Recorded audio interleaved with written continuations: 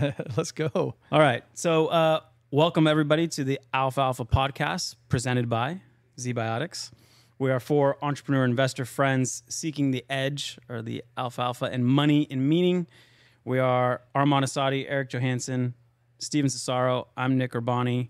We have no Armand today. Like we mentioned, Armand is in Techstars Mania still, so we support him in that, and maybe he'll be back next week. I won't be here next week, by the way. I think I told you guys. You got a big trip coming up. Yeah, we're going to Nepal, Bhutan, and Thailand.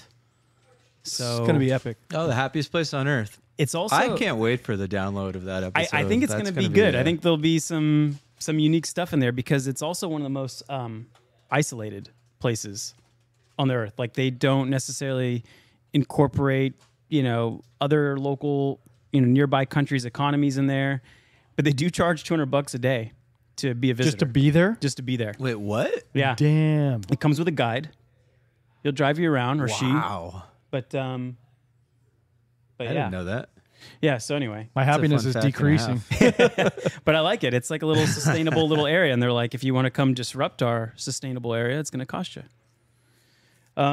What's up to the chat, Jordan? Is that thing live? Is Yeah. it the chat live? If you're in the chat and you Let have us- not yet liked the stream, please Also, like the stream. let us know if we sound good and everything's all good. I haven't You heard- guys I haven't seen got anybody complaining, so- Mysteriously quiet. Yeah. But yeah, what's up, Dan? Left Side Capital, Tunsky, Miles. I saw Tyler in there. Adam, what's up? Thanks, guys, for joining us. Absolutely. Support the pod. You can donate and get your comment on the screen. Go to streamlabs.com/alfalfapod, and any donations over $9, screen pops over Steven's head. So feel free to poke fun, make fun, ask us a question, whatever it may be. And you can get all the links at alfalfapod.com. All right, we have a smattering of drinks today. We didn't really go with like a single bottle. Yeah, we're all over the board here. We've been keyed off the hard alcohol for a bit. Yeah, I feel like I'm going to have to bring this back. I feel like people are slacking here. yeah, yeah. tighten it up again. Ever since I came with the ice and the old fashions, I thought that would light a fire under everybody's ass, and then I just have. Well, we've been Modelo. one gone for so many episodes in a row. It's hard to keep the it feels like I've been rotation. gone forever, honestly. Yeah, we were back It's to been 3 Modelo's and weeks. ranch water, so kind of pathetic. This is what happens when I'm gone. I see. You're falling apart, dude. Okay, yeah, you're right. All right. Unbelievable. I knew I was the glue. All right, so let's give a shout out to our sponsor, ZBiotics. So, still one of the best alphas. I got to admit, though, I ran out in the office, so I have not taken a You're going raw ZBiotics. today. No, I'm flying blind right now. This is I don't bad. like it. So this happened 2 months ago. Armand and I went without a ZBiotics, and then we learned our lesson again why we don't drink without it. So I'm going to a little steak dinner tonight with my buddy Sean, and I think I'm going to relearn that lesson tomorrow morning. All right, I look forward to that trip report. But what better ad read to listen to than the founder, Zach Abbott's interview that we published last week on Wednesday at 5 p.m. So if you haven't listened to that, check it out. We forced him to do the ad read, and it was hilarious. He did pretty good. He did all right. Way He did all better right. than we've ever done it. That's for sure. Yeah, but you could tell Zach was, obviously off the charts, IQ smart. He came with a lot of knowledge on. That was a great episode, by the way. I thought it was one of our obviously best. listened to it as a passive listener. I know it's sad that it got fewer views on YouTube than our normal episodes. Maybe because we're not talking about number go up. Yeah, I think that might have been it. But it was great. It had so much stuff in it that I didn't know. I it felt was personally chock full. attacked by the charcoal comments. I was like, well, I'm an idiot. Yeah, Personally attacked. because you were the one that put me on the charcoal. I swear it works, though. Placebo is a real thing. Like placebo or not, whatever. I don't care. Yeah, what do we get? What we myth bust in that one? There was He said charcoal. you need he said you need 2 kilograms of charcoal in your tummy. to absorb. Milk thistle, myth busted. Just drinking a bunch of water. Drinking water myth busted. doesn't. Yeah. And then electrolytes, obviously, myth busted. So He was lukewarm on one particular item called Oriental Raisin Tree or something. Yeah, you're right. Which I went and ordered immediately too. Yeah. I heard that, and it just went right through my head. I'd never heard of that before. Yeah, so if you guys want to check out like step by step what happens in your body when you drink, what the toxins in your gut do, and obviously how ZBiotics like gets rid of that toxin in your gut and how that affects, you know, the rest of your body, especially the next day. Definitely check out that episode, and then go to zbiotics.com/alfalfa for 15% off your first purchase. Okay. So we obviously didn't talk about number go up in that episode. I think we're going to talk a little bit number go down in this episode. So, It's been a lot of plummet the of views, number send go them to down. zero. Okay, so today we're going to do a little markets. We got a little Cold War talk coming up. And then there's been a book in the Alfalfa book club in the Discord that has caught everyone's attention. And we want to give it a nice little, overview, but also that might become a recurring thing because, Stephen, you were telling me yesterday that the thesis for this book is kind of why this podcast might exist and what is a through line. Yeah, through the it. whole book could be like our manifesto. It just fits in so nicely with like what we do. Seriously, and why that's we true. do it. And you certainly can't cover the whole thing in one No. segment. So yeah, it'd be cool to just talk about it from time to time because it is like what we believe in, I think. Agreed. Okay, so I'm going to kick off the little market segment. I made a few moves.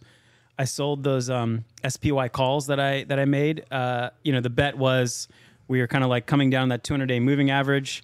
And Wait, hold up. When you say you sold calls, you meant you were long calls and Yeah. then you exited? I You exited closed them out. Yeah. Oh, okay. right. I thought Oh, you meant you- yeah, when you said like I sold calls, it's like, oh, well, I basically Sell to basically open went versus bearish, sell to you know? close. Yeah. I sold to close. Yeah. Good thing I pressed sold to close, by the way, on that TD Ameritrade Yeah. button because I could have gone hourly. Wait, so when did you buy? I think it was So 2 you weeks bought ago. it. So you just made a little swing from that move on Yeah, the because bottom. I was like, man, I don't think we're going lower right away. Like nothing in the economy was like gonna like send us lower. But I saw this 200-day moving average, and I was like, we might see a nice little bump off it. And I didn't want to shift the portfolio, completely. So I was like, well, I'll just buy this call for a hedge, and did a nice little 40% return over 2 weeks. Did its job. Probably gonna go higher, but like I don't know about you guys, but whenever I have a win in options, which is not too frequent, I just happy to close it green. So a huge key in options trades is that when price gets to these like support or resistance areas, like the really high time frame ones, it's good to just like either. I mean, generally with options, it's good to just like close the trade. I find because like you have the time value to worry about, and it depends on if it's like a super long it was dated in one. January. Yeah, but if like the time is like January, like if it bounces around there for a couple of weeks, like, that time decay kind of kills you. Yeah, so might as well just take the dub and It's a good dub and my move friend. on. Yeah. A few other things. I started moving. Moved 10% of my Bitcoin stack to ETH. So I was looking for this like ETH to Bitcoin ratio level starting at 0.055. It hit that. I think it's going to continue going lower, and if it does, then I'll continue to increase. Maybe next round do 25% of the stack. Buying the dip on ETH. On ETH, right? And if you hadn't listened to that last episode's, basically the reason is this next cycle, I'd rather hold ETH than Bitcoin.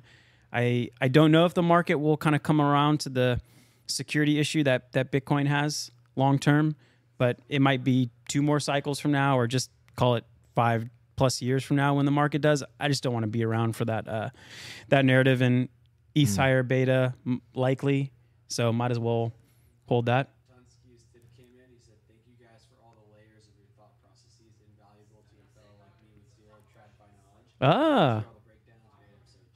Jeez. Tunsky coming in, Papa. He owns that leaderboard, man. He fucking We need to rename it the Tunsky leaderboard. the Tunsky leaderboard. Oh, thank you, sir. Since we got to see each other so recently, I see your big smile in my mind every time. So thanks, bruv. Appreciate that. Love you. Yeah, I got some thoughts on. I mean, we should have a little discussion on ETH BTC. Cool. Let's do it. Not necessarily now because I want to Do you want me to pull up one of your old tweets, or is that too... keep.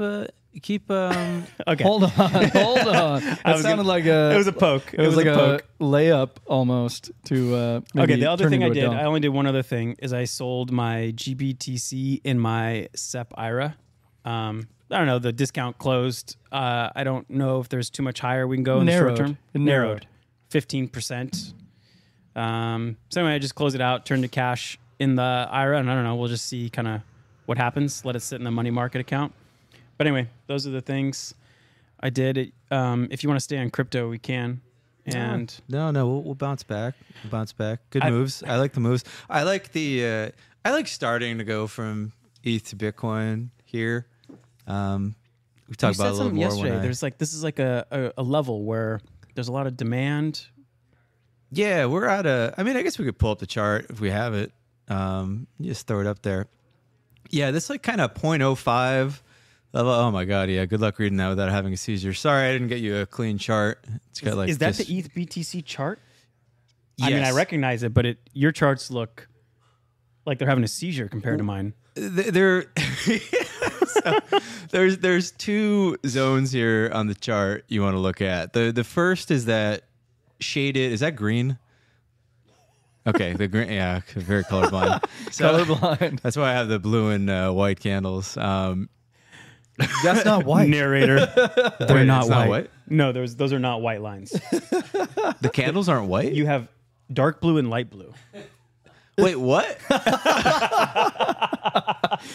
I didn't realize the depth of your despair when it Yeah. comes to colorblindness. Wow. Okay, well that would probably be a lot easier to see if I had white. So I will update that. But yeah, main thing here is that green shaded rectangle. That is basically sort of like the line in the sand zone. Like we had this huge move up last summer, coming into the merge. All right, if you recall last summer, we had a similar thing happen where the ratio nuked and everybody was like, "It's over. ETH is dead." All the Bitcoin maxis had like a death of ETH party on Twitter Spaces, and it marked like the bottom to like the hour basically, and then we just turbo reverse. So we've been kind of just slowly dying in the ETH ratio since then. Kind of filling this, we had this like inefficient move up. So there's all of this kind of area that was never bid. We're tracing all through it. If you've been shorting since the top, like you've never had a stop run. Like it's just like lower high, lower high, lower high, lower high, lower high.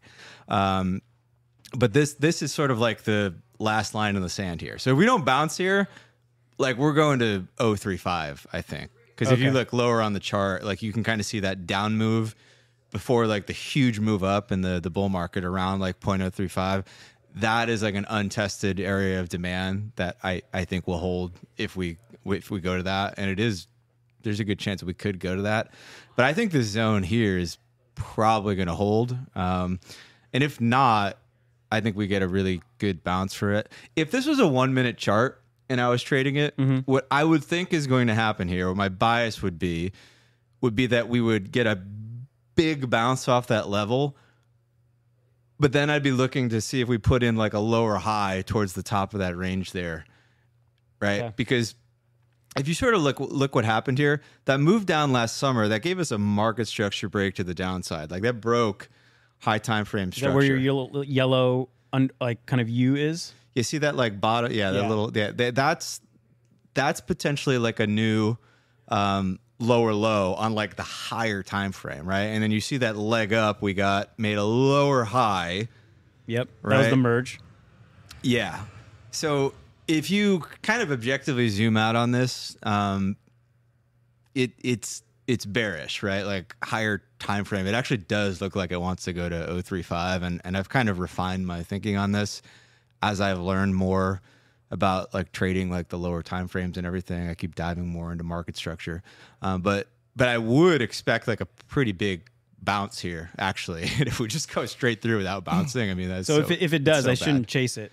Just kind of stay true to the levels that I outlined before. And if it does, It could be a good trade. Like if you get a reaction off this level, I mean, you could trade it and get like that could be like a 40% move, which Wow. is like a pretty big So move. can we talk about this? So we're talking about ETH BTC, and when like Bitcoin has a spot ETF that's like looming approval, right? That would be like bullish Bitcoin. That would send this ratio lower. Okay, so my generalized thought on this, there's a couple of things here. one, we kind of saw what might happen with the ETF last week because we had like the fake news thing and it pumped and Bitcoin pumped like twice as much as ETH did, right? But my generalized thoughts on this is that I really think the ETF is going to be like a sell the news event for BTC ETH. And I think that when you look at BTC price versus like ETH price over the last like month or two, like yes, there's been like no transactions on ETH base layer. The gas is like 5 gwei. I saw single digits. Yeah. Yeah, right. So yes, all that is happening, and I think there's actually like an interesting discussion to be had there. But I also just think the reason Bitcoin has been relatively more strong is that like the market just knows there's like a 90% chance of an ETF, and it is front running that event. So while I do still think there'll be like a big pump on the ETF, right? And what happened last week? Like a 10% pump? Yeah, we pumped about 10%. I think we like literally ticked 30,000 to the penny on Coinbase. I think a similar thing will happen, but I think there's a good chance that at that point, like all of the Bitcoin ETH upside has sort of been priced in, and that could actually be the bottom of ETH BTC, because we're going to make the logical conclusion next that, well, we have an ETH futures ETF and the Bitcoin spot ETF was basically approved because like it's kind of hard to justify having a futures ETF and not a spot ETF, and ETH has a futures ETF, so ETH spot ETF next, and then so the they market both kind of goes. They both kind of pump, that. But then your view is that they both kind of retrace back down lower. I'm not sure what's going to happen in dollar terms, honestly. Like I could make a case for either happening because there's going to be like structural demand coming in from buyers of the ETF. Yeah, there should be. There should be, and maybe that takes a little while to like actually flow through. Yeah, my main concern on Bitcoin is like, can we get over like 40,000? Can we get over that last kind of like lower high that we put in like early 2022 or whatever? That to me is like the really interesting level, because I do see a scenario where Bitcoin goes to like 40K and then goes back down to like 20,000. Like I think that path is actually very plausible given what's happening in the world. But like I'm not trying to get too far ahead and visualize all that right now. I'm just trying to think like what is going to happen over the next couple of months, and I think that's like kind of my sweet spot as an investor. So yeah, I mean, I figure like if it does go to that 0.035, like it's going to be in the face of like the most bullish Bitcoin news possible, and I'm going to have to like make that trade still in light of that. Like 0.35 is like, that's a really good level. I know I already did the calculations on how much ETH I get for turning all my Bitcoin there, and I'm quite excited for that moment to happen. It's going to be brutal. And then you just stake that ETH. Is that your plan? Or yeah, I think so. Lido boy? Yeah. Okay. Yeah. What'd you do this? Did you make any moves?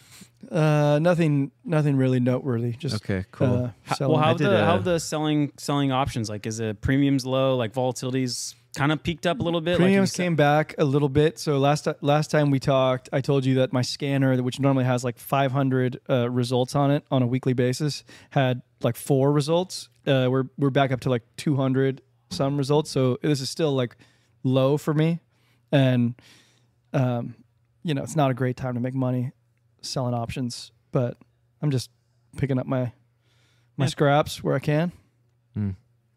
I still like the sphere puts that I'm selling. Okay. So I have some expiring this Friday at the 35 strike, which I'm okay buying at 35. If it goes there, it's probably at like 37 now ish. But for November, there's pretty good premium selling the 30 strike, which you'd be even happier buying it there. Yeah, and I like a premium too. So that's a good one. Sphere is something I still want to be long on. I heard the U2 show was great.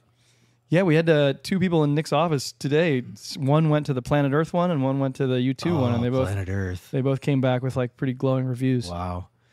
Yeah, there's a PPA pickleball tournament in Vegas, like the weekend it opened. So everybody at the tournament went to the Sphere too, and everybody was kind of talking about it. There was like almost more chatter about like the Sphere than. I wonder if the stock pumps during this Formula One race coming up in Vegas in November, because the racetrack goes around the Sphere. Like you cannot avoid it. You can't avoid it if you're trying to televise the race. So Cool. It'll be interesting to see if anything happens there. Interesting. I like it. Well, I actually made a few trade. My interactive brokers account is really funny right now because it's got like all my, it's got all my positions in it because I don't organize it properly. So just like everything is in there. So I've got like my long term like investment portfolio, and it's just red, just blood red, just red everywhere. And then I have this other section that's just green. And what's that? That's the short term scalps? trading.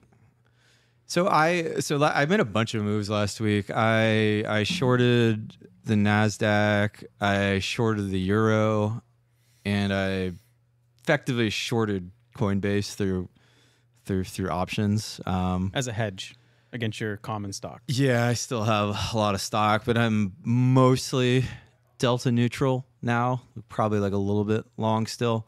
I think Coinbase is one that I like is a little tricky to me, but can we pull up the dollar chart? DXY? Yeah. Man, the you pretty DXY. much nailed this one, by the way. Yeah, so I know weeks ago I was like, we are taking, or maybe it was months ago now. I'm like, we were taking out those equal highs there after we ran those lows, and yeah, we turbo took out those highs. Can you give a price number just for people listening? I can't remember the price number, and my eyes aren't that good. What is it, like $1.05, $1.04 probably? Yeah. I think we're trading around $1.06 now, and if you look at the weekly dollar chart, it's just like green candle, or light blue candle, light blue candle, light blue candle. Like it's pretty much up only. I've got like $1.11 as a technical target, which is like way up there. But I think that would be like a lower high if we do get there. Like I know on the show I've kind of zoomed way out on the dollar and looked at the dollar on like multi-year charts, and it is this sort of oscillating sequence of like lower highs, but like these nasty spikes and then like sell-offs. And those spikes tend to be times when our stuff like Bitcoin does badly, and then the sell-off, Bitcoin does good. And Bitcoin really has been just sort of like an inverted dollar chart for most of its history, which is why I look at this first. And like this is one of the easiest charts. Like I think the Bitcoin chart's kind of hard, but this chart is like a 3-year-old could chart this. Like it's just going up. There's no signs of it not going up. So the dollar index is mostly made up of the euro. So it's not like any really good ways to kind of like there's a dollar ETF, but I want like leveraged exposure to the dollar. What was that dollar ETF? UUP. UUP, Yeah. That's right. So yeah, I was going to ask you why you shorted the euro instead of just go long. Because I UUP. can't get leverage with like there's not like an ultra short or ultra long dollar, and like I'm trying to do this via ETFs. So I found I did like an Eric move, and I basically bought calls on an ultra short euro ETF, like a 3x short euro ETF. So I bought calls on a 3x, and they're printing right now, which has been nice. Love to hear it. Yeah. Could we pull up the NASDAQ chart? Because I think a lot of my hesitation with Coinbase definitely comes from the chart of stocks. Like if you zoom out on the NASDAQ, we basically failed to take out the prior all-time high, and then we broke weekly structure. So that kind of nasty sell-off we had beginning of the summer that took out like a pretty critical weekly low. And now, as far as I'm concerned, we're in like bearish order flow. So you're kind of selling the rips when you get them. There's a few levels I've pointed out on the chart. I wish I could remember and read them. I need this chart closer to my eyes. But can we zoom that? What is that? 14.155? Yep. Yeah.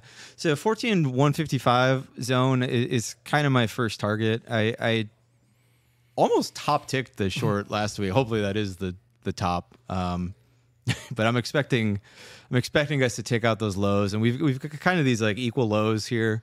If you look on the left side of the chart, that to me is like liquidity. We got an imbalance there on the daily. That's just like a a magnet for price to me. So that's kind of what I'm first focused on. I have like a How lot much of a dip is that confidence. to 14.1? What is that? Like 4%? Yeah, another 4 or 5% ish. I know that all the way down there, we're looking at like a 12% or so. I think. No, the second to last target would be like a 12% dunk. So I think there's a good chance we go sub 14 for sure. There was like a little consolidation zone before we broke that monthly structure on the left there.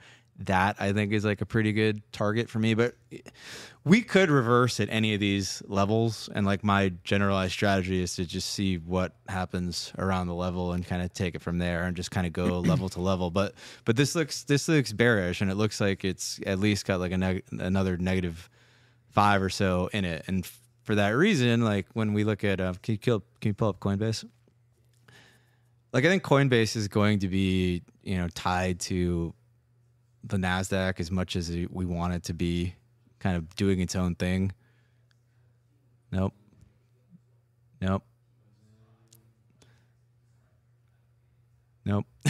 Do we have the Coinbase chart?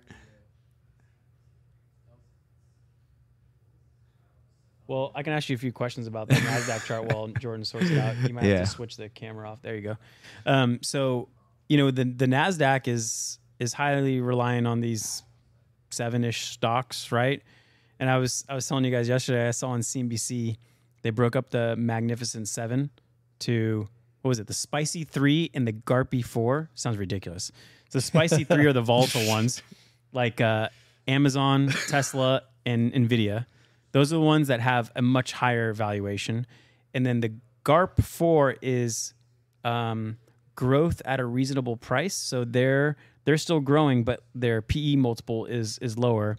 And that's Google, Meta, Apple, and Microsoft. So those 4. I mean, when you look at this chart and you're like, it's bearish, do you take into account that like these 7 were reporting earnings in the next like 1 to 2 weeks? So, or are you taking that into account, or you're just looking at the chart? Not really. I'm just looking at the chart. Okay, but I take it into account. I think like when Steven says we could easily go down 4%, I'm with Nick. I'm like, of course we can, and I think that it almost makes it sort of like a certainty. I say we could easily go down 11. Yeah, it'd be even 11%. I think 4 is like a given almost. Like when you have these 7 stonks that are driving the entire ship, and they're also there's like near-term catalysts coming next week. I agree. Like Tesla earnings were today. Tesla right? earnings I'm were today. assuming they weren't good because I checked after hours and it. Yeah, the stock was up after hours, but I saw it down like 15. I think points during trading hours it was up, and then in early after hours it was. Oh, sorry, it was down in normal trading hours. Right. And it was up in. No, after so we're hours. down 5% in normal trading hours and down another 4% in after hours. That's what I thought. Okay, here we go.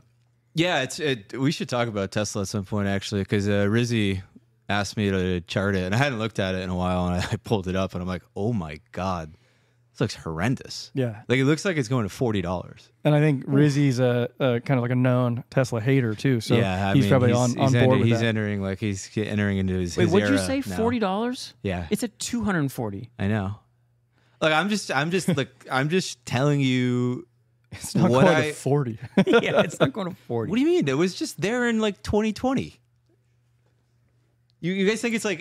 God, I wish we had a Tesla chart right now. Yeah, like I don't think it's insane for some companies to completely reverse all of the nonsense of the nonsense years. Like I think the key with Tesla in particular is that it doesn't go back to reality. It just is all nonsense always. That's the point. So like great hedge fund managers like David Einhorn have like basically lost their careers betting against Tesla based on like this idea that like, no, it's going to come back to reality, and it just doesn't. Yeah. I mean, you could pull up like a monthly chart if you have it. I feel like the monthly chart looks, you really clearly see what's happening. Like it is gross. So I agree that it sounds ridiculous to say Tesla's going to $40. That's like a negative, what is that, like negative 80% from here? But like, if I didn't show you the name of this chart and I told you it was like a 1 minute chart of some like crappy tech company, you would be like, oh yeah, that is.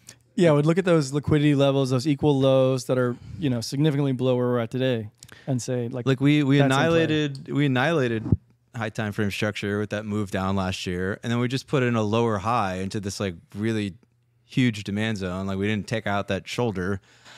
Like the next logical place, I think, is at least to test the bottom of where we went last year. We could bounce from there.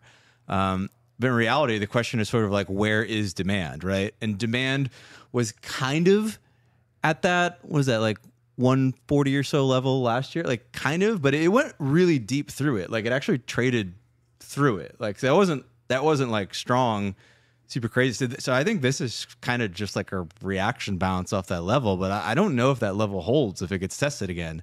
And then the next level is like $40, $50. It's just crazy to me to think because this is not Solana or something. This is like $700 billion market cap. But I wonder sometimes like if Tesla, if like the Nasdaq, if they're actually like ahead of crypto. Like this to me could be what an ETH chart looks like in 5 or 6 months. Like retesting that, like that's the 3K shoulder right there. Go up, put in a lower high at the 3K shoulder. Like that's a fear I have, that we are actually in a very long drawn out process of unwinding this like excess tech like ZERP bubble, right? And like our brains just aren't that good at thinking like it can take that long. Like we can't conceive of this being like a decade long process, even though that's happened in the past. Did you see Vance Spencer's tweet today? Yeah, I thought that was a good tweet. Actually, I actually screenshotted it because I wanted to read it on the pod. Yeah. Great. Let's read it out because I thought it was kind of like aligned with this conversation right now. Yeah, so Vance tweeted, when no millennials / Zoomers can afford a house and job prospects are limited, don't be surprised when PEs for zeitgeisty tech stocks and crypto go vertical, even with higher rates. Interest rates don't matter to millennials and Zoomers. They have no savings and little prospect to ever have them. Ouch. Even big tech friends are living paycheck to paycheck.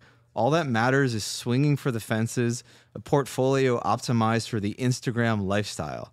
This is actually quite rational. Spend more time in Asia and you will understand the crushing paradox for young people. That's a pretty heavy tweet. I mean, we've talked about this, that like it might make sense for younger people to have some safe stuff, but then like basically a barbell approach where you just have full convexity on the other side. Like if things go up, you go up big. Yeah, I think that's true, and also I think Vance Spencer is probably right, where like you wouldn't see Tesla get crushed because there's just like so many people that just want to pile into Tesla. No, but I think what he's saying is actually a reason Tesla would get crushed. Because there'll be something newer and like the reason it's already gone to these unsustainable casino levels is because it was the zeitgeist at the time. Is because of these people behaving that way. But I think we know that that's not it's not sustainable. Yeah. And like people aren't going to win. Like their behavior is rational, but it is wildly negative EV. Right. And then there's going to be a new zeitgeist next year as well. Yeah, like we've wondered, is there going to be like the zeitgeist over the next decade of like real things, like commodities and energy? Can I read a quote about positioning and valuation I found today? Of course you can. I found it great because we're talking about these things have extremely high valuations. So this quote is from a Substack called Fallacy Alarm, and I subscribe to it. This quote was from the free portion of the article, but it says, positioning trumps valuation. It ultimately determines valuation. If valuation appears overextended when positioning is not, the analyst should revisit their valuation framework. It feels weird for me to say that. The system has hammered all the intricacies of the art of valuation into my brain during business school, the CFA program, and the subsequent decade that I worked in various finance jobs. But I could not be more convinced that the intro above is true. First and foremost, valuation needs to be acknowledged, not traded. Yes. Positioning can be traded. It's full of signal. Short where masses have gone, long where they have come from, mean revert everything. And I don't know.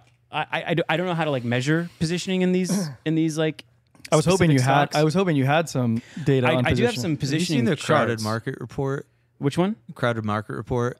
I forget the guy's name. Jason. His name's Jason something. I forget. But I think his newsletter is Crowded Market Report, and he puts out this interesting data. It's basically like large spec, retail spec, and commercial positioning. And he has some thing where he shows when like I forgot what his exact heuristic is, but when there's like a distribution of like commercial here and then like large spec or small spec on the other side, then that's sort of like a get the fuck out of Dodge signal. I mean, I have some positioning data, but it's like on an asset class, like bonds, staples, equities. You can do it via futures. I think the CME like publishes like open interest data, and then they have people people like are labeled as like commercial traders or retail traders or whatever. Yeah, Jordan, you want to pull up the positioning visual number 1? So this one is basically from this month, and it talks about how much overweight hedge fund managers are. It covers about six. See if you can enlarge that. And it covers about $650 billion. And what it measures is on a standard deviation across I think it's like the 20-year median positioning. So this is like long time frame. But what you're seeing is like a 2 standard deviation long over the average for bonds. What are these fools doing? And then on the bottom there, you can see like 1.5 standard deviation short on REITs, which you could make a good argument for. But look, if you look 3 ticks above the bottom, equities, yeah, is sitting there.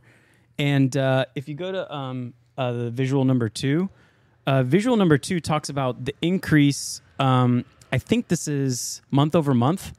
So you've seen an increase in energy and people dumping out of staples.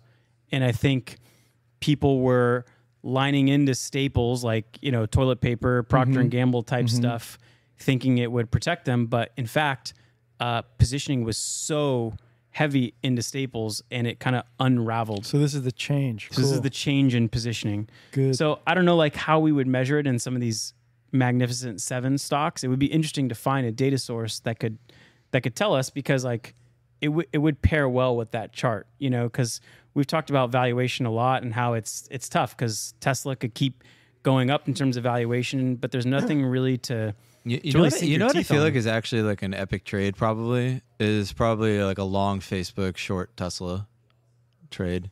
So long GARP, growth at a reasonable price. So like short. I love the GARP basket, and my favorite of the GARP basket is Google. But I love basically all of them because you get like that upside exposure to AI, but you're still trading at like below index multiples. Basically, like I think Google's trading at 20 times forward earnings. Like that's very reasonable. It's very GARPy. Yeah, on top of like one of the best business models in the with world, like the cash cow, and like I've spent an enormous amount of money on them and happily give it to them. I wish I could spend more. And I think I said this on our call when we were planning this episode, but I think this is true. It's like those 4 companies are probably the ones that you wanted to hold for the last 10 years, and they're going to be the ones you want to hold for the next 10 years. It's like very simple, I think. Yeah. It's a good chance. And I kind of like that trade because it gives you the exposure to the AI, but it like isolates. I don't know. Like I can't wrap my head around Tesla. Never have been able to. I can wrap my head around Facebook. And the Facebook chart looks really good.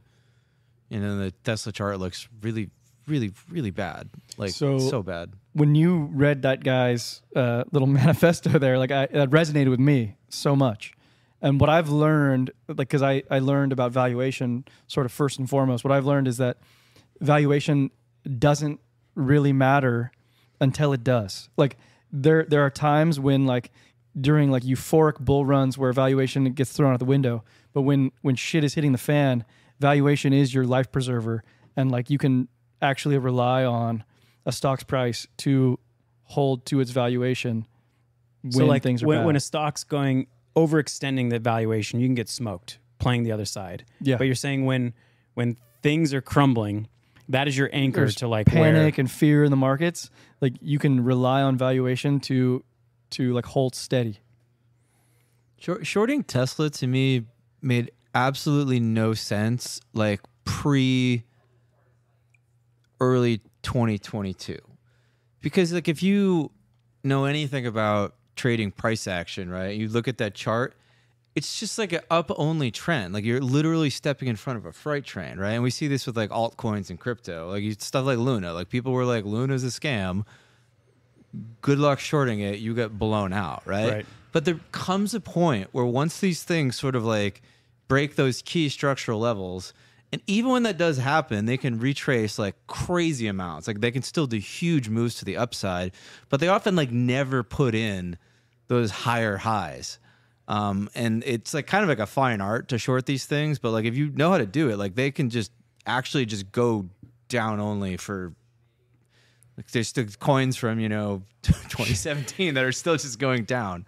I have PTSD just being a guy who like looks at Tesla a lot and seeing how bad its valuation has been or like how crazy it's been. I would rather just buy the puts instead of actually shorting it. Limit your downside. Collect the income. No, that'd be buying the puts. Oh, so I would be buying the. Buying the I'm puts. betting against it the same way, but at least I know what my downside is. Like, there's no free lunch though, and then you just get annihilated by time decay. Yeah, but you're talking about this thing happening by December. If I buy it out, 500 days from now, like nobody's expecting this thing to go to $40. Like you can buy some puts and make a killing, like for a penny. Yeah. Should buy some leaps. Yeah. Some leap puts in Tesla. It's an interesting play because it's probably not priced in. Definitely not. I doubt it. But yeah, I'm just kind of scared at like what that means as like a harbinger to like all of the stuff we like.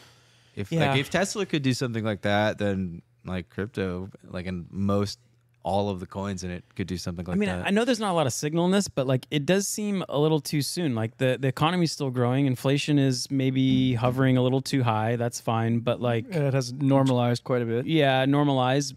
Job growth is still there. I was talking to some people in the last week and they were telling me they're having trouble finding jobs now. Oh, so that's funny. In the last... So how much? It's Wednesday, so 3 days. Mm-hmm. I've gotten 3 phone calls from people like, "Hey, I got a buddy looking for a job. Can you talk to him?" And it was like we were joking. I was like, "Is this job fair week at this company?" Like, and they're all great people. They're highly skilled, highly skilled, and they're looking for the next thing. But they're all from the same company? No. They all came to us being Got like, it. as referrals, like, hey, you should talk to Nick and these guys and see if they have a spot for you. But it was just odd that this week I found 3 highly skilled individuals being like, hey, I'm kind of looking for the next thing. And granted, they're not like on need to find a job this week type of people, but that's interesting. yeah, though. anecdote. And they weren't the first person. Like I had a couple of these things come up, and I was just like, oh, it like has everything just shifted suddenly? Like, and it's kind of funny that you have this. I know these are just anecdotes, Yeah. but like they are anecdotes, but also like the charts are telling us something. But Yeah. that also is an indication that tightening is working, and then maybe we just go and resume up only mode because this is an indication that tightening. Oh, I want to be clear. I still think we go up only mode at some point, and I still think the S&P just rips to 6,000, and I still think Like in the next 3 to 6 months, or like you're talking about 3 months. I don't think is like Okay. a thing anymore. All right. I think that like the conditions have definitely. There was a hope that the dollar would kind of reverse at one of the earlier, and it just did not. Like, and I don't want to. I'm not fading that thing right now. It's just like you have to be dumb to fade that. I think so. Not gonna do it. do you know the ticker off your 3x levered short euro by any chance? Not off the top of my head. Okay. It's probably like EUR. Sounds fun. DUM. DUMB. Yeah. Adam had a good comment on Facebook in the chat. He said the upside and the VR tech is underrated. Yeah. I don't know how much it's priced in, but like I'm extraordinarily bullish on that after watching did you guys see the No, Lex? I didn't. You told me to watch it. I didn't watch the Lex Friedman. Man, yeah, the Lex Zuck interview, it like gave me that. I don't know. Like I feel like I'm good at like recognizing inflection points and stuff and being like, oh, this is a thing. Well, you mentioned it got out of the uncanny valley. Like it got realistic enough where it didn't feel like you're in a fucking cartoon or like a Pixar movie. It's a big deal. I could see it just shaping so much stuff in our life. And if like Facebook is the company putting that out, like I was in St. George, Utah last week, so I saw some very large property for relatively cheap compared to San Diego. So you're telling me I have the authority to move and wreck Yeah, the we still podcast do as the long as pod. we can go VR. I feel like we'll be like a full like VR pod at some point. Wow. I'll predict that in our future. Okay. I think so too. You want to loop back to Coinbase chart before we kind of continue on? We didn't get to it. Oh, yeah. do I it? guess we could loop back real quick. It's here. Trust me. It's in one of these There it tabs. is. There it is. Okay, so normally I would say, okay, this is like a classic example of a chart that has had some like run up and now is broken structure, and it's just going to kind of go down and test demand. Where is the untapped demand? It's like in that $50 range. The thing that gives me pause with this chart is that we're and this is why I think it's like choppy right now. We're at like the yearly mid range. So these ranges, like the high and low point that price trades at, they're like very, very important, especially on really high time frames, like the monthly or like the yearly. When price is like at the 50% of a range, and this is like a good tip, like if you're trading, this is where people get annihilated because they're trying to like chase moves up and down and left and right. But the 50% of a range is like equilibrium. Like that is like balanced price. Like by nature, there's not a lot of edge there. And price is like, you know, stochastic and random to an extent. So even like about some mean, it goes up and down and up and down and up and down, right? But those moves when you're at the equilibrium of a range tend to be like very noisy. So what you probably want to do is like wait for like a breakout either up or down, you know, for some sort of confirmation, and then to probably not fade that move. So I think if we get like a sharp move like above like 82 or something, I'll be like, yeah, all right, I guess I'm wrong. And So that's because you basically just answered my question, but like let's say you move up above 82, is there something that you want to see that affirms that sort of bullish move? Is it a volume indicator, or is it like a weekly candle that closes above that level or something? Like what to you signifies, okay, this is real versus like this is something I want to fade? I don't use volume at all. I know people do. I like volume. I've never found any edge in it, to be honest. It's something I tinkered around with in the past, but I don't really use any of those profiles anymore. One general rule I have is, right, like if there's like a critical high or low and like the violating of that high or low is like a key shift in the structure, right? What I generally want to see is like a close of a candle, right? And this is like more like art than science, right? And it's like the higher the time frame of that candle close, like the more significant it is. Like if we break 82 on the 1 minute candle, okay, not very high signal. If you break 82 with like a weekly close, that's pretty high signal, right? And then when I see these shifts, I'm generally not trying to get long or short as soon as the shift happens, right? Like I believe price like moves in these ups and downs, right? And I think after you take like a high like that, you're going to come back down. You're going to kind of retest like the down move that gave you the high, and like somewhere in there is where I would look to buy or take off a hedge or whatever. Like occasionally you do get these times where price just absolutely nukes up or nukes down and you never get a chance to get in or out, and those can be dicey situations, and you can still sometimes navigate them on the lower time frames, but I feel like 9 out of 10 times like you can be patient and kind of wait for price to come to you.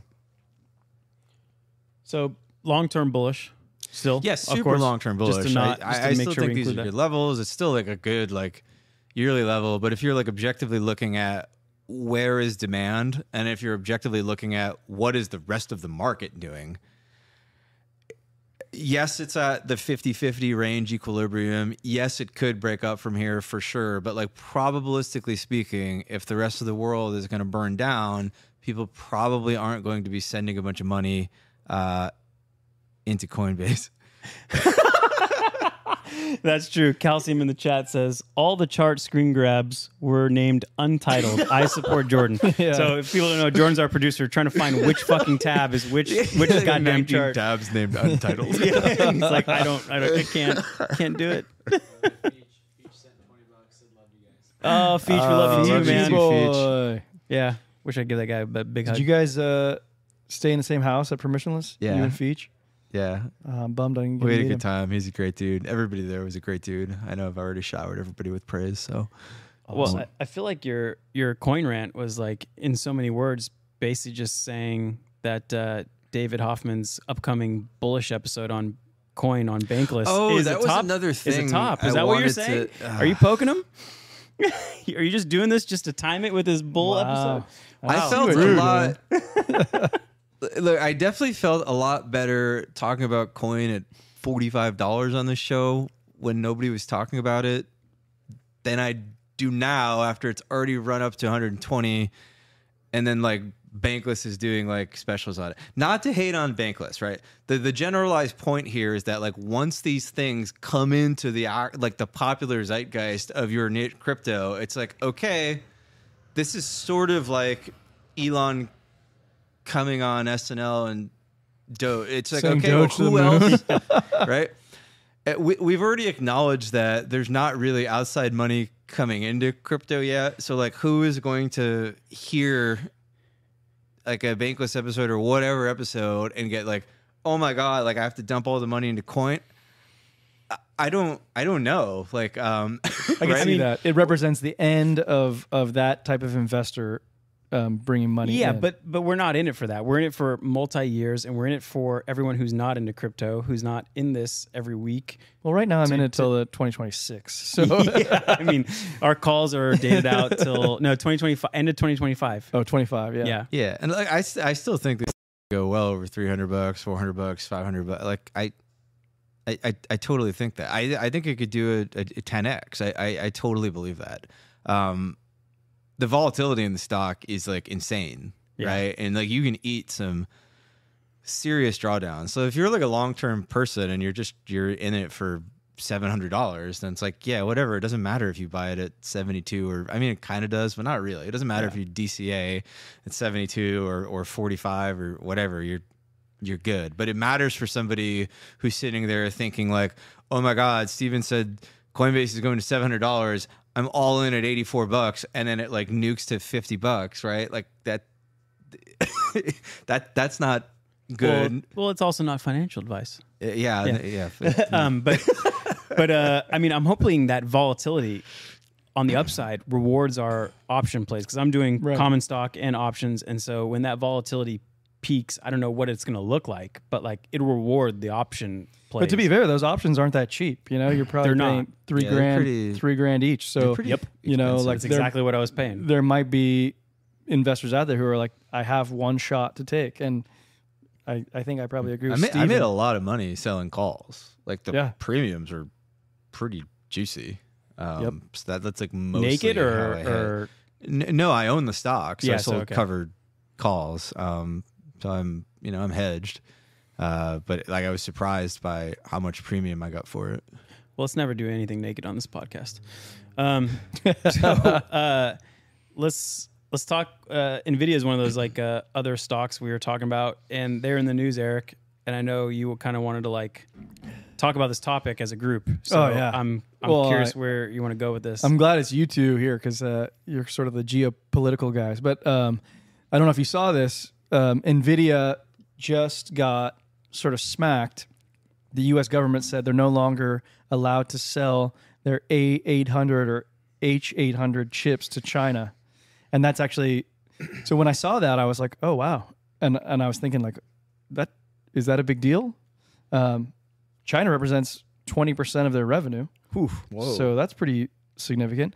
But then I went down a bit of a rabbit hole there. I was thinking like, okay, so what actually is this? It turns out it's the follow-on of a measure taken in October of last year, which was even a follow-on of a measure taken in 2020 under the Trump administration. So I guess I'll walk through what happened. We started by sanctioning Huawei. Huawei at the time was the number one seller of smartphones in the world. Were they spying on us? Is that what they were doing? I think we just termed it like a national security problem. So maybe. So I don't even know the why, but what I know is that we restricted sales of chips to Huawei.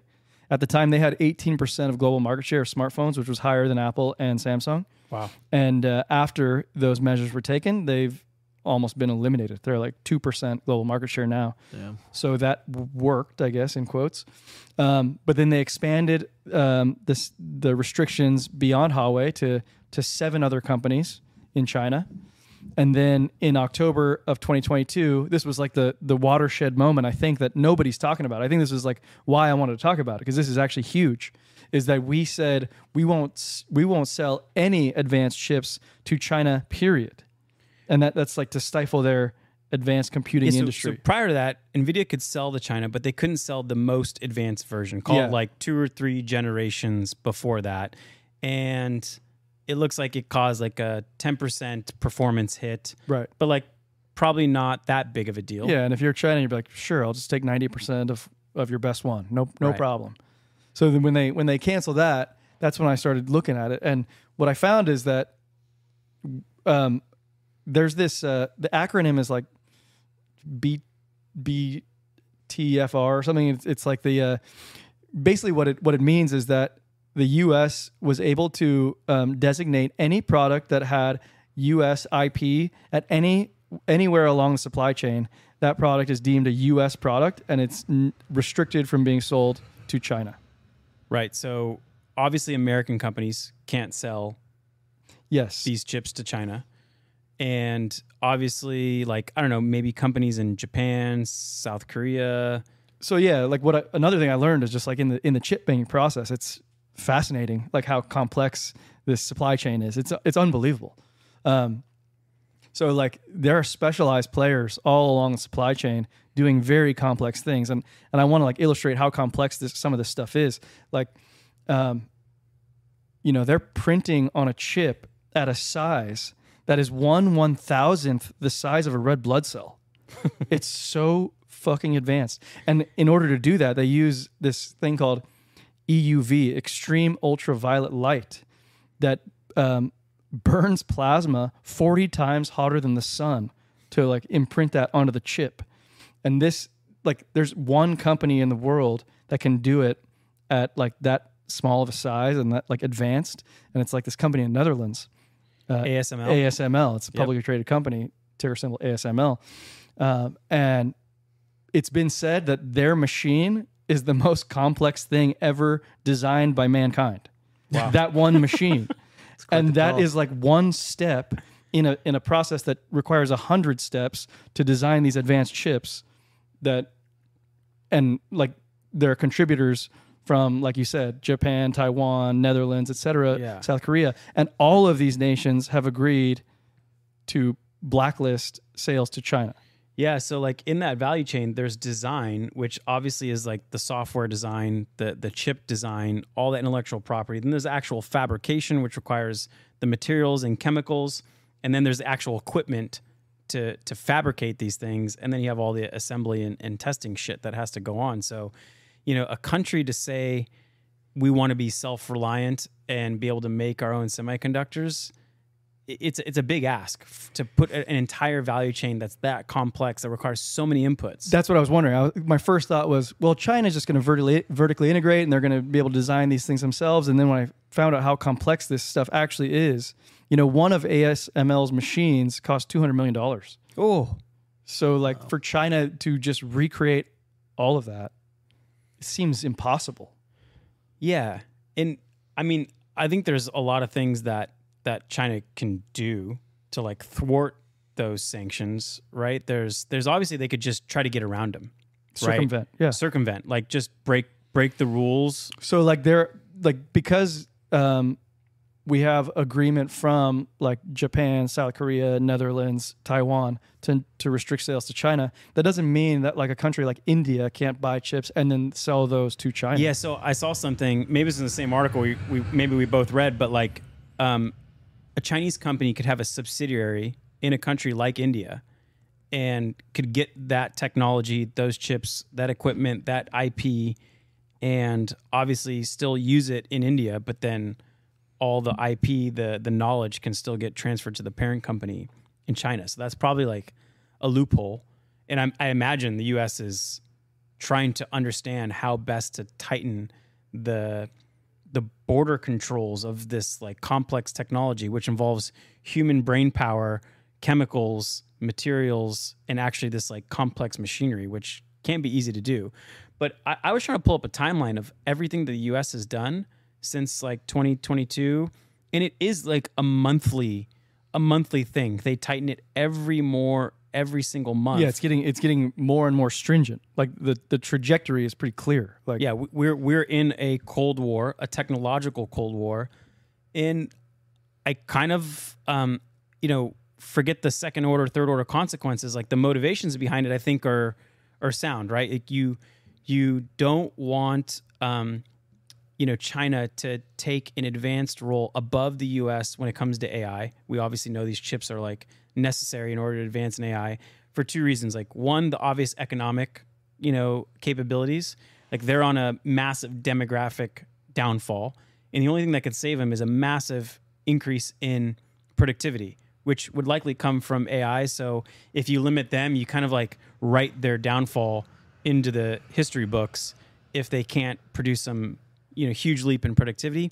But then maybe the bigger one that most government officials are worried about is just using AI in weapon systems. Yes, surveillance, weaponry, all that stuff. So like if you can thwart their ability to import, these semiconductors at the advanced stage, the U.S. always has, call it one generation leg up.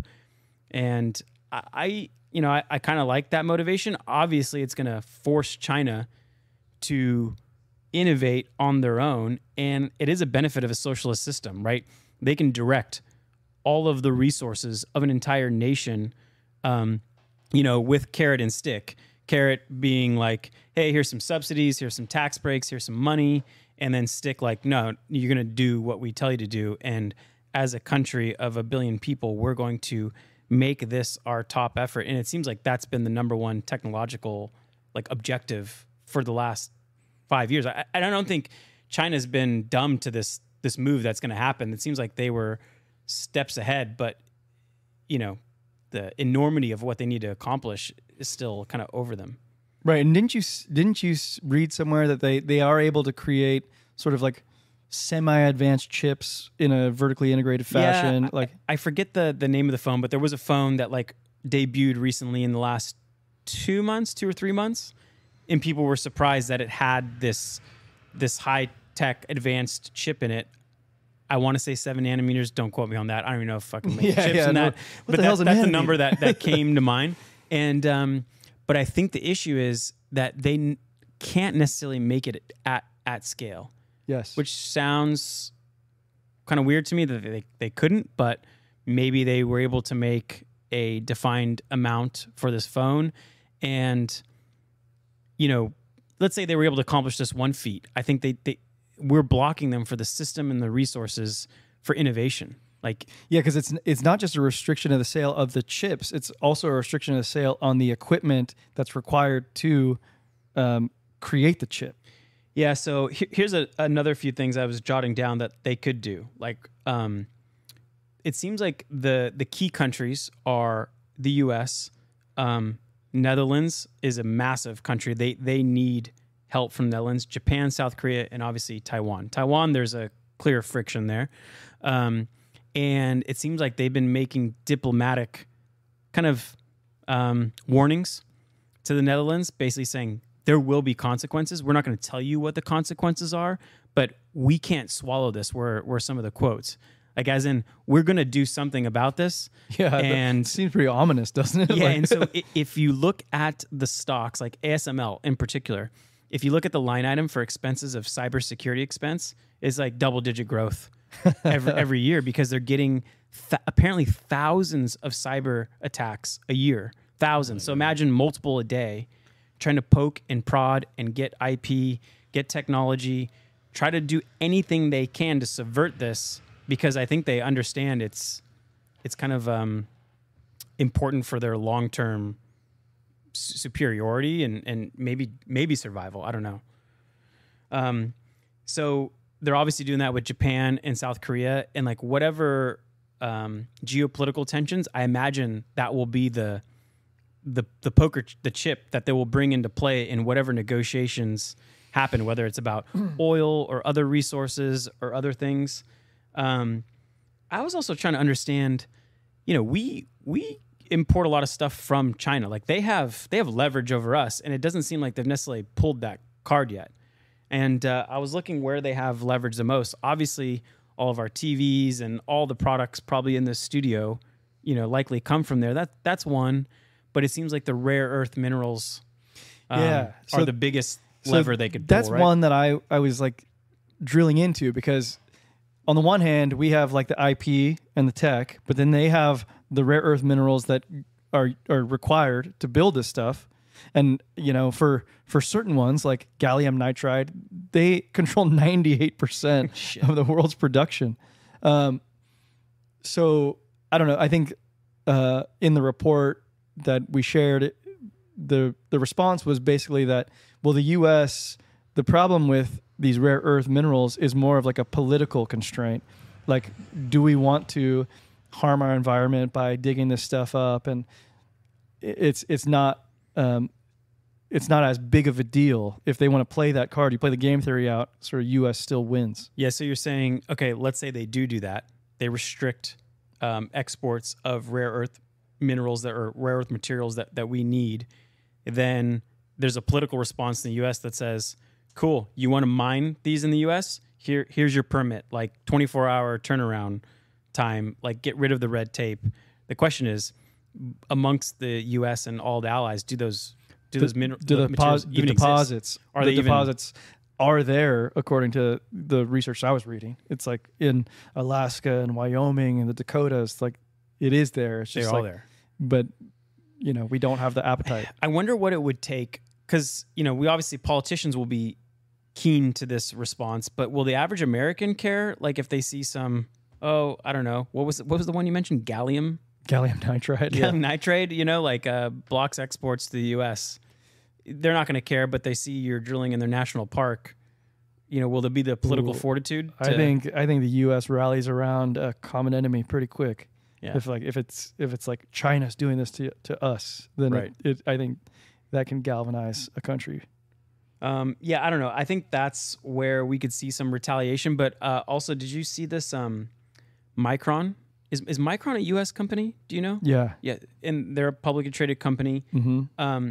They're in Idaho, right? Yeah. So China did this extended cybersecurity review, and essentially it's a form of retaliation. Like, hey, we're going to slow down this review, and basically what they're threatening is Micron could no longer serve Chinese customers, and it sounds like it would be a potential loss of $3.3 billion to Micron, and there could be a whole set of those. So, 26% of chip demand by corporate headquarters of the electronic device maker comes from China. 35% of chip demand by location of where the device is, where it's assembled, is from China, and then 24% of chip demand by location of where the end user is, the end device is, comes from China. So there is this kind of like, tripwire on both sides. Like, totally, dude. Imagine like the economic impact to our companies in the S&P. Like back to Steven's charts. Like we could easily go lower on these charts if our earnings are getting crushed too. Which, like I think in the case of Nvidia, for instance, you have enough you have sufficient domestic demand to last the next 2 years or something. Right. But then like the runway is getting much shorter if you take away, a quarter of your customer base. Yeah. So you're saying this little 5% drop we saw, and I think it was another 5% drop in Nvidia because of this, and it was all over CNBC, limiting their sales to China. It could be just a first hint of what's to come if this Cold War, just kind of technological Cold War, kind of gets out of hand. Yeah, right? yeah. I'm guessing it's like it rears its ugly head on like the length of the runway more so than in the near term results. So I was trying to think of like what's the net. Like we're consumers in the U.S., we're investors in the U.S. So where does it land? And like maybe this is more fourth turning stuff that we've talked about, where inflation is higher just because there's more geopolitical supply chain insecurities. So higher inflation seems one, just having to pay more for goods.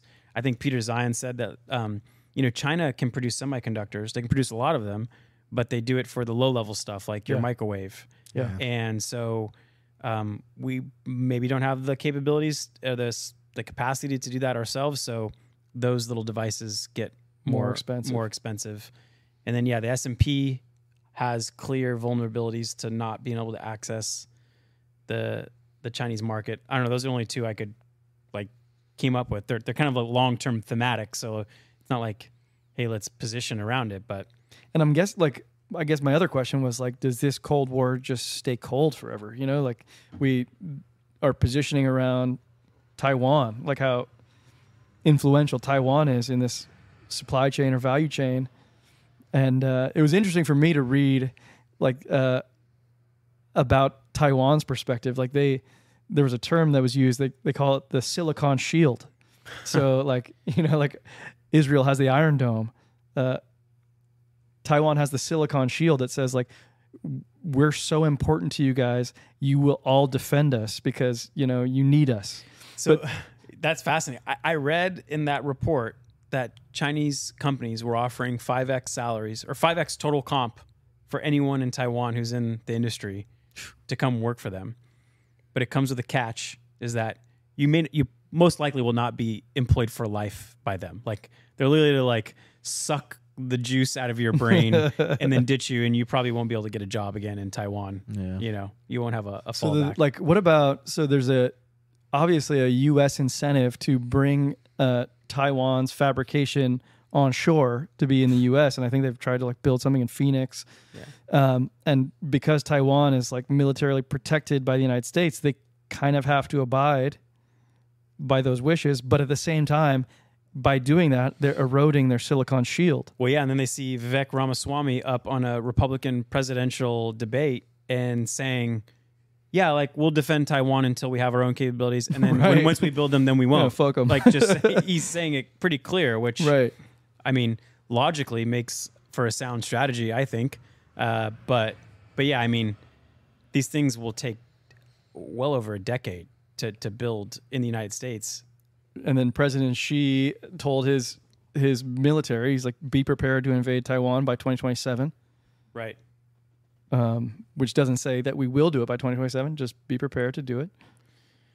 Oof. So all of this to me, it's a lot of breathing room. It's a lot of time, I guess. They don't even sell calls that long.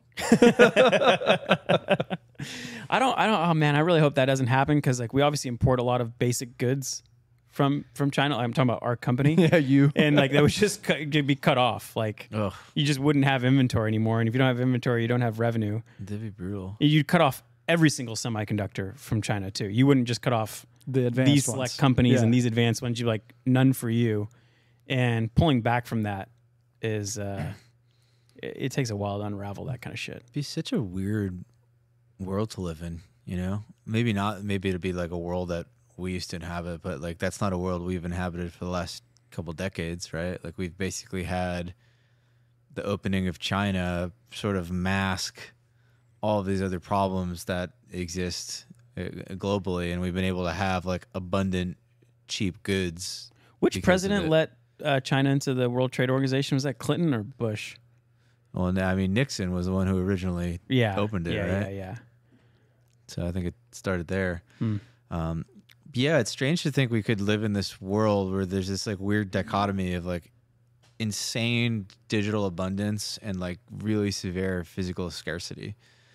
People are just not going to be able to just buy stuff that. It's going to be really strange, and obviously, I think the earnings of companies could be hit really bad if that happens. If consumers just don't have enough money to buy all the things they used to buy, The age of cheap crap is over, is what you're saying. But the other side of that is like I think a company like Facebook could like thrive in that world, right? Because I think if you live in a world of like this physical scarcity, then you start substituting like what can I do? Well, I can use something like VR tech to simulate the stuff that I can't do or experience anymore. I hate to break it to you, but that Oculus headset probably is going to not advance very much if everyone's not going to be able to get their hands on it. No, that thing's going to get a lot cheaper relative to now. Like, yes, some of those components will get more expensive, but like all in all, right? Like if you can buy that one thing, it's like it'll be like how there's,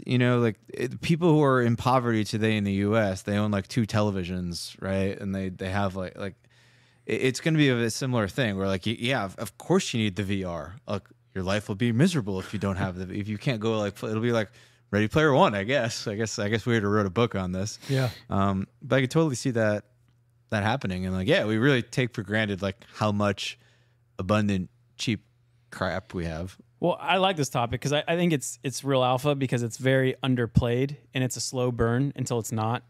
And Hot Wars probably get most of the attention on news channels, but you don't see this one, which probably impacts the everyday American or everyday European, like wherever you are, more potentially. Yeah, the ramifications are potentially insane, but potentially. Yeah. All right, let's go on. So we're going to talk about this Tim Urban book. It's called "What's Our Problem." You want to keep because we're not going to like dive into the whole book right now, but you want to key up what you want to go into. So one of our community members, the great Below. Actually, I don't think he launched the book club. Who launched the book club? Oh, you're gonna sorry. get I some can't. heat. I know. It's Boo. like everybody has these strange avatar names. It's hard to remember them all. But one of our community members was like, "Hey, we should launch like a book club. Like, seems like a good group to do it with." And people were like, "Yeah, book club. That's awesome." But Below suggested that we read this book. Well, he didn't also suggest. He quite Yeah, ferociously lobbied in person. We talked in a previous episode about how this man is basically like worships at the altar of Tim Urban, and but like it lived up to the hype. he probably walks around with like one of those signs that you wear, like ringing a bell, and it's got like the drawings on it. Yeah.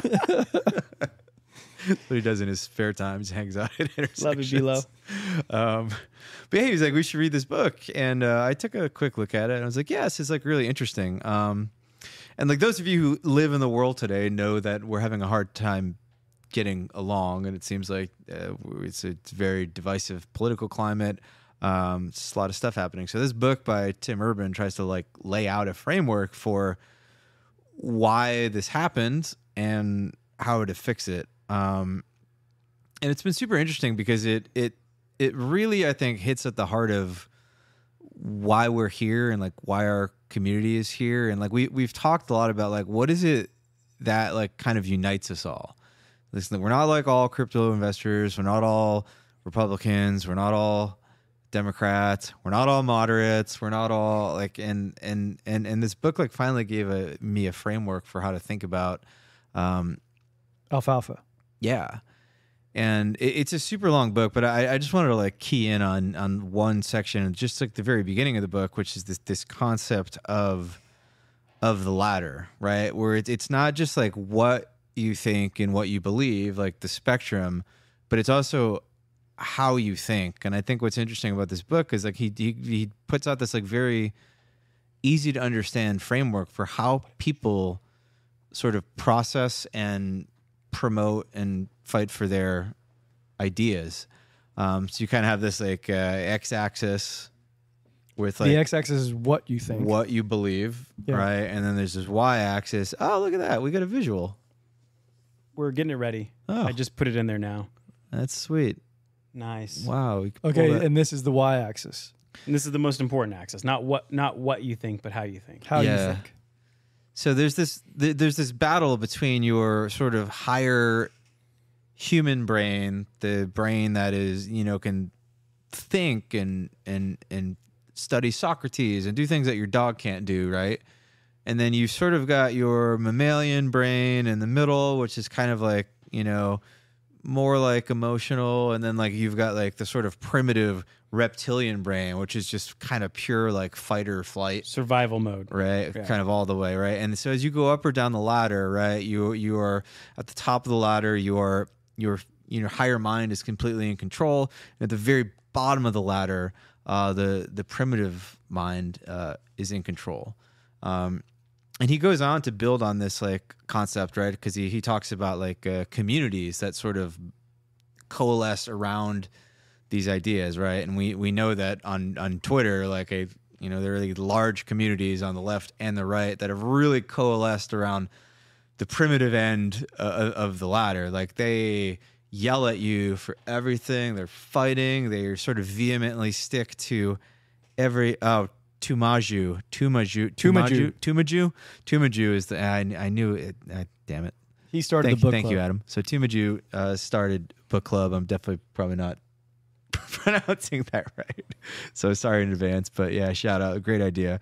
But yeah, at the top of the top of the ladder, right, where you've got this like kind of higher mind thing, and the collection of people doing that, he calls it like, you want to have like, you want to build like an idea lab, which is this community of people who are using their higher brain. I was like, oh, that's what Alfalfa strives to be. Yeah. It strives to be an idea lab. It's not a place where everybody thinks the same thing. It's not a place where everybody's trying to forward a particular agenda, but it is a place where everybody thinks in a sort of particular systematic way that is like kind of, he uses this avatar of like the scientist to describe somebody who is like kind of like at the very top of that rung. Somebody who is like evaluating ideas and holding complex thoughts in his head and like not married to things, and who's like really motivated by truth seeking. And I was like, oh, that's what we are, or at least that's what like we strive to be, or like the people in the community sort of strive to be. So I definitely wanted to shout that out. Didn't he kind of put the scientific method as kind of like the system for that higher mind, the top rung of the ladder?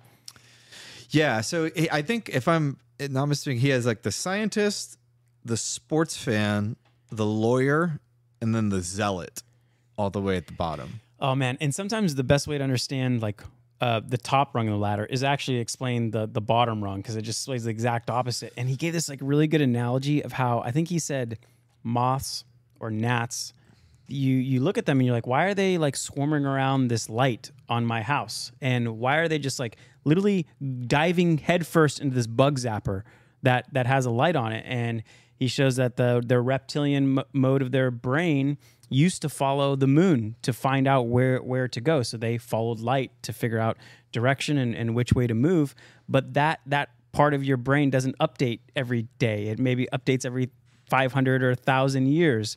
And I was thinking about, I listened to that and I was like, man, you walk around, you're like, why is everyone on their phone like nonstop? And you realize that like when you fall to that bottom rung, you will do things that are that directly harm you, that like, might end in your species extinction, but just because your reptilian software has never updated. And that analogy was pretty, I was like, started to be a little introspective, like, shit, what do I do where my reptilian software hasn't updated and has no chance of being updated? That's hurting me. But anyway, that gave me like a good understanding of the top rung of the ladder, which is the exact opposite of that. Yeah. Like having a thesis, testing it, actually looking towards areas where you could be towards competing arguments, like Yes. trying to poke holes in your own ideas. Like that's the high rung. Yeah, I mean, zealotry, thinking about ideas like as a zealot, basically the idea is you. It is not only like who you are, more importantly, it's like who your group is. And that's like the primitive brain is very focused around group mentality, because like we're tribal creatures, and the group was our survival mechanism. And we want to be in the herd. We don't want to be isolated from the herd. Being isolated from the herd is dangerous. Going against the herd is dangerous. So people who are political zealots, they basically sort of start from the point of like, this idea is who I am, and I am going to sort of defend it in the face of all logic. There's basically nothing that can convince me of otherwise. And like my goal is like not even so much to convince you, but to destroy you because you are like the opposite tribe who is sort of, so that's the extreme end, right? And then you have like the scientist on the top end of the ladder who is completely divorced his or her personality from the ideas themselves and is seeking to like evaluate the idea on its merit and to stress test the idea, and like is mainly in the pursuit of truth, not in the pursuit of the defense of one's group ideology. It's about what's right, not who's right. Yeah. And then he has like these nuanced ones in the middle where like you have the sports fan, which is like a rung below the scientist, where you're like, I like that one. Like you can be persuaded, right? The sports fans can be persuaded, but they're really like rooting their ideas on. Like they've married them to an extent. Like they and if we're being honest, like we are mostly sports fans by default. Like even us who like to either try to say like we're like, oh, these like high level thinkers, we very frequently slip into sports fan I'd say mode. more often than not, if I had to be honest about myself, is like, yes, I'm happy to watch the game, but I'm clearly rooting for a certain outcome. And my biases, my like logical biases probably push me to the one outcome I would like to see happen. And I'm looking for reinforcing data that I can point out to like, yes, my team's winning. Yeah, even if it's like subconsciously or whatever. Right. I think where this stuff really gets supercharged too is like he goes from the individual model and he starts talking about like what does this look like with group behavior, because we're group people, or a species of tribes. And he said like, well, at the the top of the ladder, when you get a bunch of scientists together sort of collectively thinking, like that's a genie. It's this like kind of gigabrain kind of like sharing of ideas like beyond a person. It's like this like network, right? And it came to mind what we saw during the superconductor. What a time it was. But like when we were on X, like we saw all of these people working in like real time, like across the globe, Testing which is all ideas. this shared brain power, testing ideas and like really collaborating and like working as a cohesive unit to like make something great happen, which is so refreshing to see because it's so the opposite of what you usually see on Twitter. And then the other end of the spectrum, he talks about this idea of the golem. The golem is this like collection of like emotional brains, like emotional primitive brains all merged together. They create this thing called the golem. And he says the golem is like really, really destructive, right? Because if like the other side to you has turned into a golem, the only defense against the golem is to build your own golem. Bigger golem. Build a bigger golem. And then your golems are just hitting each other with sticks. Like your genie can't defeat the golem. And he's like, this kind of mirrors what happened in like prior human history, right? Like when your neighbors started getting like all angry and warring and they came on your doorstep, you couldn't like bust out your lab coat and your whiteboard and like, no, they were coming to burn down your village. You had to make your own thing to defend that, right? So it creates this like nasty environment where once one side turns into a golem, it forces a golem to rise up on the other side. And then you end up with answer to the other side's thing. But it's like this like never ending feedback loop where each of these things have to keep getting bigger and nastier and more polarized as an answer to the other side sort of thing. And that I think we see that. So hold on, because if that's the only answer, then is there a way out? And we talked about this briefly because we do a live chat or a live video conference on Thursdays in our Discord at 5 p.m. Pacific time, and we talked about this briefly. But Stephen, do you think that there's a way out of where we are now, which is kind of like two golems battling it out, when ideally everything would be sort of higher minded? Yeah, we talked about this a little last week during the book club, and I think me and Below sort of had the same generalized, prescription, which is that the only way to do this is to sort of pill a critical mass of like individual people who aren't participating in this, right? And to make that side enough that they just like stop tolerating this happening from society, for the rest of society. and that those people can be these little nodes that go out into the world and like pill a bunch of other people. And if you can get enough people going out and just like breaking everybody of this spell, then like maybe you can settle in a world where people are thinking again instead of like feeling and being tribal. But it's a huge undertaking, because those people they just don't coalesce together in the same way that the emotional. Yeah, like we even found a trouble with it. What tribe are we in? Where we actually don't belong to like the typical tribes, but maybe the tribe. But now is we do have a tribe, which I think is interesting. Like I think humans need tribes, and I think like a lot of people who are good like they've been lost floating through space because they're like, oh, I'm not a tribal, I'm a higher thinker, and like that's not anything anybody can coalesce around. And so a lot of movements like that are like that. The libertarian party is like a good example of this. It's just like this collection of people, like they're predisposed to not be like that, and so it's just this. It's like herding cats, and like there's no underlying kind of thing holding all, and it just doesn't work. Well, how do you think it? Like, do you think that we have like the red and the blue, or the left and the right, and then they bring in the gray tribe? Do you think that plays a role in how we sort of identify, or would you say that we're gray tribe? Well, by gray, are you saying a third party or like you're talking non-party? You're talking about Balaji's. I guess I'm layering on Balaji's framework, which says that there's like, the left and the right, and then there's like a third one, which is like the tech tribe, which he terms as gray tribe. Okay. Wait, where were we talking about this? That was in the live chat. It was on Thursday. in the live chat. Okay. I didn't think it was in the live chat for some reason. Yeah, I thought that was an interesting idea. That it's another way of sort of looking at the world, that we have like the red tribe and the blue tribe, but like there's also a lot of people who don't fit in with those tribes, and so Balaji came up with like the gray tribe, and because he also has this kind of paradigm of like, what does he have? He has like woke capital and crypto capital, and he has like this idea of basically like, communism versus like the free market and like these kind of things. And he said like a lot of what it means to be blue is to embrace like, that's woke capital. That's like the kind of like the commun. Not that everybody who's blue is communist, but there's like this like kind of strong underpinning of that sort of collectivism in the blue tribe. Yeah. Well, it's not even tribalism; it's collectivism. Like tribalism, I think, is a little different. Like you can be tribal, but not collectivist.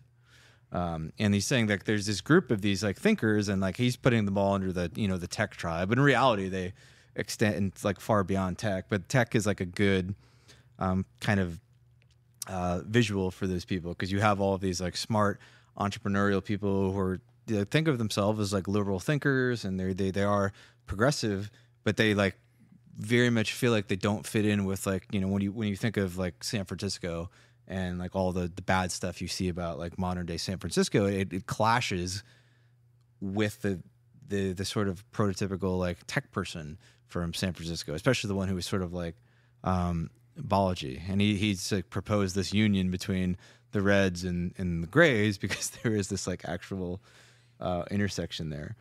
And I always telling Eric, I remember on like the call last week, I was like, it's really interesting because like I can actually see like a society of reds and grays working just fine together. But if you took what was left of society, like all of the blues who weren't great, and you made a society, like I feel like it wouldn't function at all. I feel like oh my God, you actually disaster. I don't know if I want to say this on a podcast, but well, you actually called probably them, don't. You called them. Well, you were going to say it? Okay, I won't go there. But yeah, it couldn't have been that bad. What's Thomas Sowell's? I don't know if this ties in, but what's Thomas Sowell's? He talks about like two visions or two... The Conflict of Visions is yes. his book. It's a great book. Because one of them includes like... there's always like a... I feel like there's someone who gets... There's a victim and a winner in one of the visions he talks about. I don't know. Do you remember the two visions? I think it's the Rousseauian vision, like Rousseau versus Hobbes. Hobbes is a very like state of nature philosopher. And it sort of fits in with this, like what we consider today, I guess, to be like a more right-wing mindset of like state of nature. What are your natural rights in the world? And government exists just to sort of protect, your natural rights and the state of nature and prevent and like offer some minimal structure of society so that somebody doesn't come in and like harm you. Which is also something that like Tim Urban talks about in the book a lot. It's good. Versus like there's this other idea that like we actually talked about this. We talked about like the veil of ignorance. This idea of like constructing society as though a veil was metaphorical veil was placed over one's head, and you had to be born in the world tomorrow, and you didn't sort of know where that would be. The idea that we can sort of like collectively, put our finger on the scale and do things. It's like a very quintessential sort of like progressivism versus conservatism, and like people tend to have these mindsets at the root. And like in Thomas Sowell's Conflict of Visions, I think is an interesting book because it tries to like dive into what is really at the core of right versus left. Like, is there a bunch of people who are just told to believe the same position and that's why they all have the same position? Or is there something at the root of one's mind that makes you like anti-guns and, So what is that? Constrained and unconstrained? What is that Yes, root? the unconstrained and the constrained vision. That's actually that's what I wanted to get at, right? There's these two visions of human nature, like constrained and unconstrained. And one basic, the sort of constrained vision says that like there's just, I'm going to butcher this out of simplicity, but like there's just sort of like a limit to what humans can be or do, right? There's this state of nature. There's some people will never be great, some people will be bad. Like, but then the unconstrained vision is sort of that like, no, we can make everybody great, and people are only bad because of these problems which we can solve, and we could sort of build like humanity, like the sky is the limit of what we can do to sort of modify the world and society that we live in to make it great. And the person who has like a more constrained vision is like, well, that doesn't work because you're assuming something about humane nature and humanity that just isn't true at the base layer. And in trying to build society like that, you're going to inadvertently build all these like regulatory bodies and these other things that'll end up having this like net negative impact, right? So that's kind of like the struggle between these political philosophies at like the root. Great book, by the way, if anybody wants to read it. It's a little Which dense. one is that? It's It's very Thomas Sowell. What's that one A called? Conflict of Visions. Man, I've read probably 3 of his, but not that one. It's not as like entertaining as like Black Rednecks and White Liberals. That's the one I'm listening to now. Black rednecks and white liberals. Yeah, Great Black data. Rednecks and White Liberals is a great book. It's really like 10 books in a book. Like it just goes from one thing to another. It goes from slavery to middlemen, minorities to like all. It's like all over the place, and it's like that book has like a lot of these kind of like crazy, mind blowing facts that like shift your perception. I think like, whoa, I didn't realize that was a thing. Yeah. I mean, I was kind of bringing this up because when you see a new framework, you kind of it has one axis, right? But there's different axes to like have a framework for life and how you think. Have you guys found any other frameworks that you subscribe to that kind of like don't mesh with this well? Like, are there other frameworks that when you test it against this one, is it really that good? Is what I'm. Wait, which framework were we talking? We're talking about the latter framework, like The Tim Tim Urban's Urban one? framework of like how you think. I was just trying to think of how it's practically applicable because, like, I think alfalfa is sort of higher on this ladder, At least right? strive to, We right? strive to be. But then also, like, we're called alfalfa, meaning like, how do you like squeeze the edge out of life, right? And what I see in the ladder is that it's like theoretically pretty cool, But what I've seen in my life in terms of like, just anecdotally, what I've seen is like I've seen people succeed without being high rung thinkers, and like I just don't think it's, in a way, it's not that valuable on a micro level. Like it's like for each individual, like how you succeed is consistency, production, etc. I kind of get what you're saying, and like what I've thought about this with like the red gray union that Balaji proposed, and I'm going to say like it kind of reminds me of like the bell curve meme, and I'm not trying to say that people who are right are like 40 IQ on the left side and like all the tech people are on the right side. Like that's not exactly what I'm trying to say, but there is this idea that there is this sort of union between like the instinctual side of us and like the really gigabrain thinking, right? And in the middle here, where people are trying to intellectualize things in the wrong, that's where people really go off the beaten path. So I think that it is a fallacy of a lot of people on the left, especially, to think that we can always solve particular problems. So we can, if we just have enough information and we think hard enough, we can build some institution, we can build some regulatory body, and we can solve all of these problems. It's also, a thing that like tech has, right? But at least tech is going about this in a way that is a little better, like the free market, versus like, oh, we're going to solve this problem by creating this body of people, and are like, oh, well, these academics will solve it or something, right? But the reality of the world, like, is there is like, I think, a place for like instinct and intuition, and I don't know if that, like, does that lie in the, is that that it's probably not the primal brain, but it kind of is to a degree, right? Like, I think we all are on the spectrum. Some part of our lives are on each part of this ladder, Of course. right? And I mean, I think Tim Urban even says this is a self-help book for societies, not you. Yeah. It's for societies. Like, how Right. could I leave, behind, like, for groups of people to organize in a better way? And I think one good thing is, like, I don't know, I was trying to take an inventory of, like, what parts am I tribal about? And, it's tough to find. There are some, like, really insignificant ones. You could be like, well, I really like this Formula One team, and that's very insignificant. But then there could be these others where you're kind of blind to the fact that you are tribal about it, and that you take this idea as part of your identity. And so it does make sense that some instinctual part is good, because I think that's how we all individually are. When, you're not 100% on the top of the rung of the ladder, or even the top half. And I think a good, like, action point is, like, try to take an inventory of, like, which part of your lives are at which point of the ladder.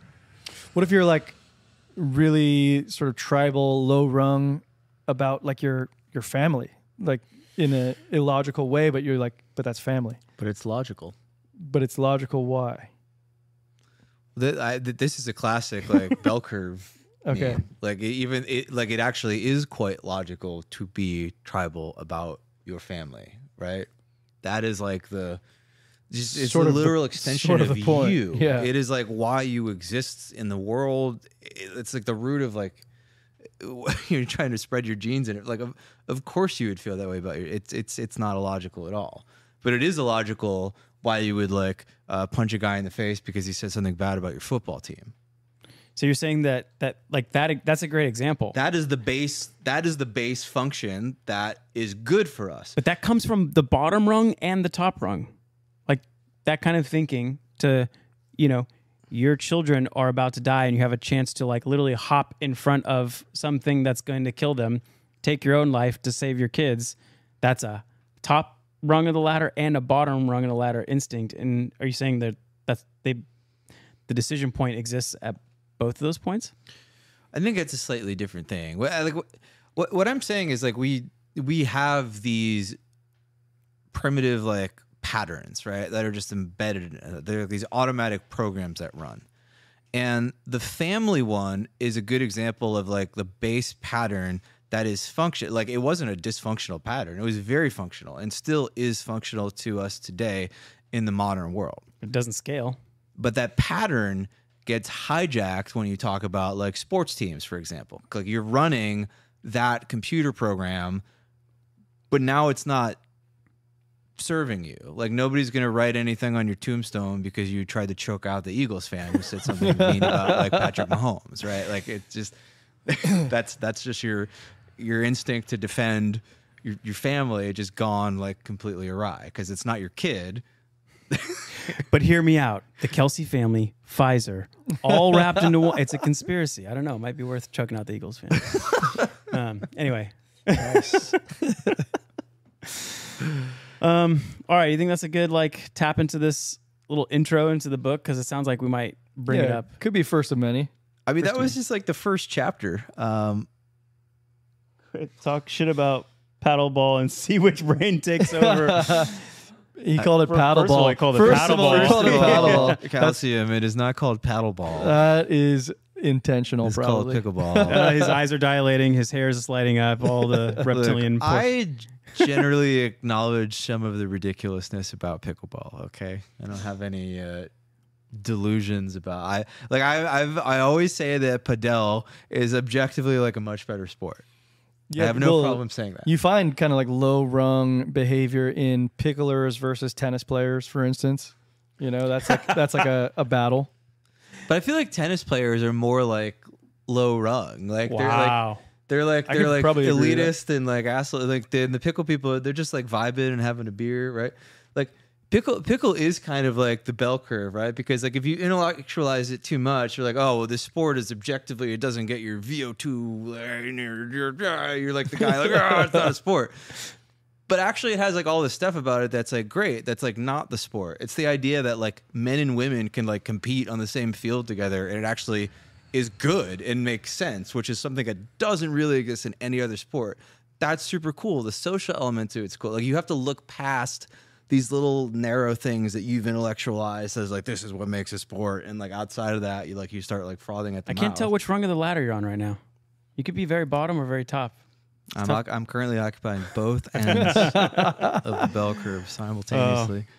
All right, boys. That was a fun episode. I like a little money. We somehow inserted some geopolitics in there and talked about a good little philosophy topic. Yeah, we'll touch more on. I mean, like I said, that was just like chapter 1 of the book. So there's a lot in there. There's a lot of good stuff. I think we can kind of keep bringing some. This book is epic for anybody who hasn't dug in. I recommend it. 10 out of 10. What's Our Problem is the name of the book. It's digital too, so I think you buy. Yeah, I think you can only get it either audiobook or like the iBook digital version, basically. Cool. So. All right, boys. Well, that was fun. Thanks, everyone, hanging out for us live in the chat. We very much appreciate you. And if you have time next Wednesday, 5 p.m. PST, I feel funny saying this because I won't be here, but I really hope you do join. I will try to watch live if I can. You will be here. Will Armand be here, though? We never know. It's going to get real financial on you bitches. We're just going to have to do the first episode of Irresponsibly Long. Yeah. Irresponsibly Long? Is that a new teaser? Ooh, a teaser. I like it. All right, guys. We decided that's the name of our podcast that we haven't done yet. All right, guys. Thank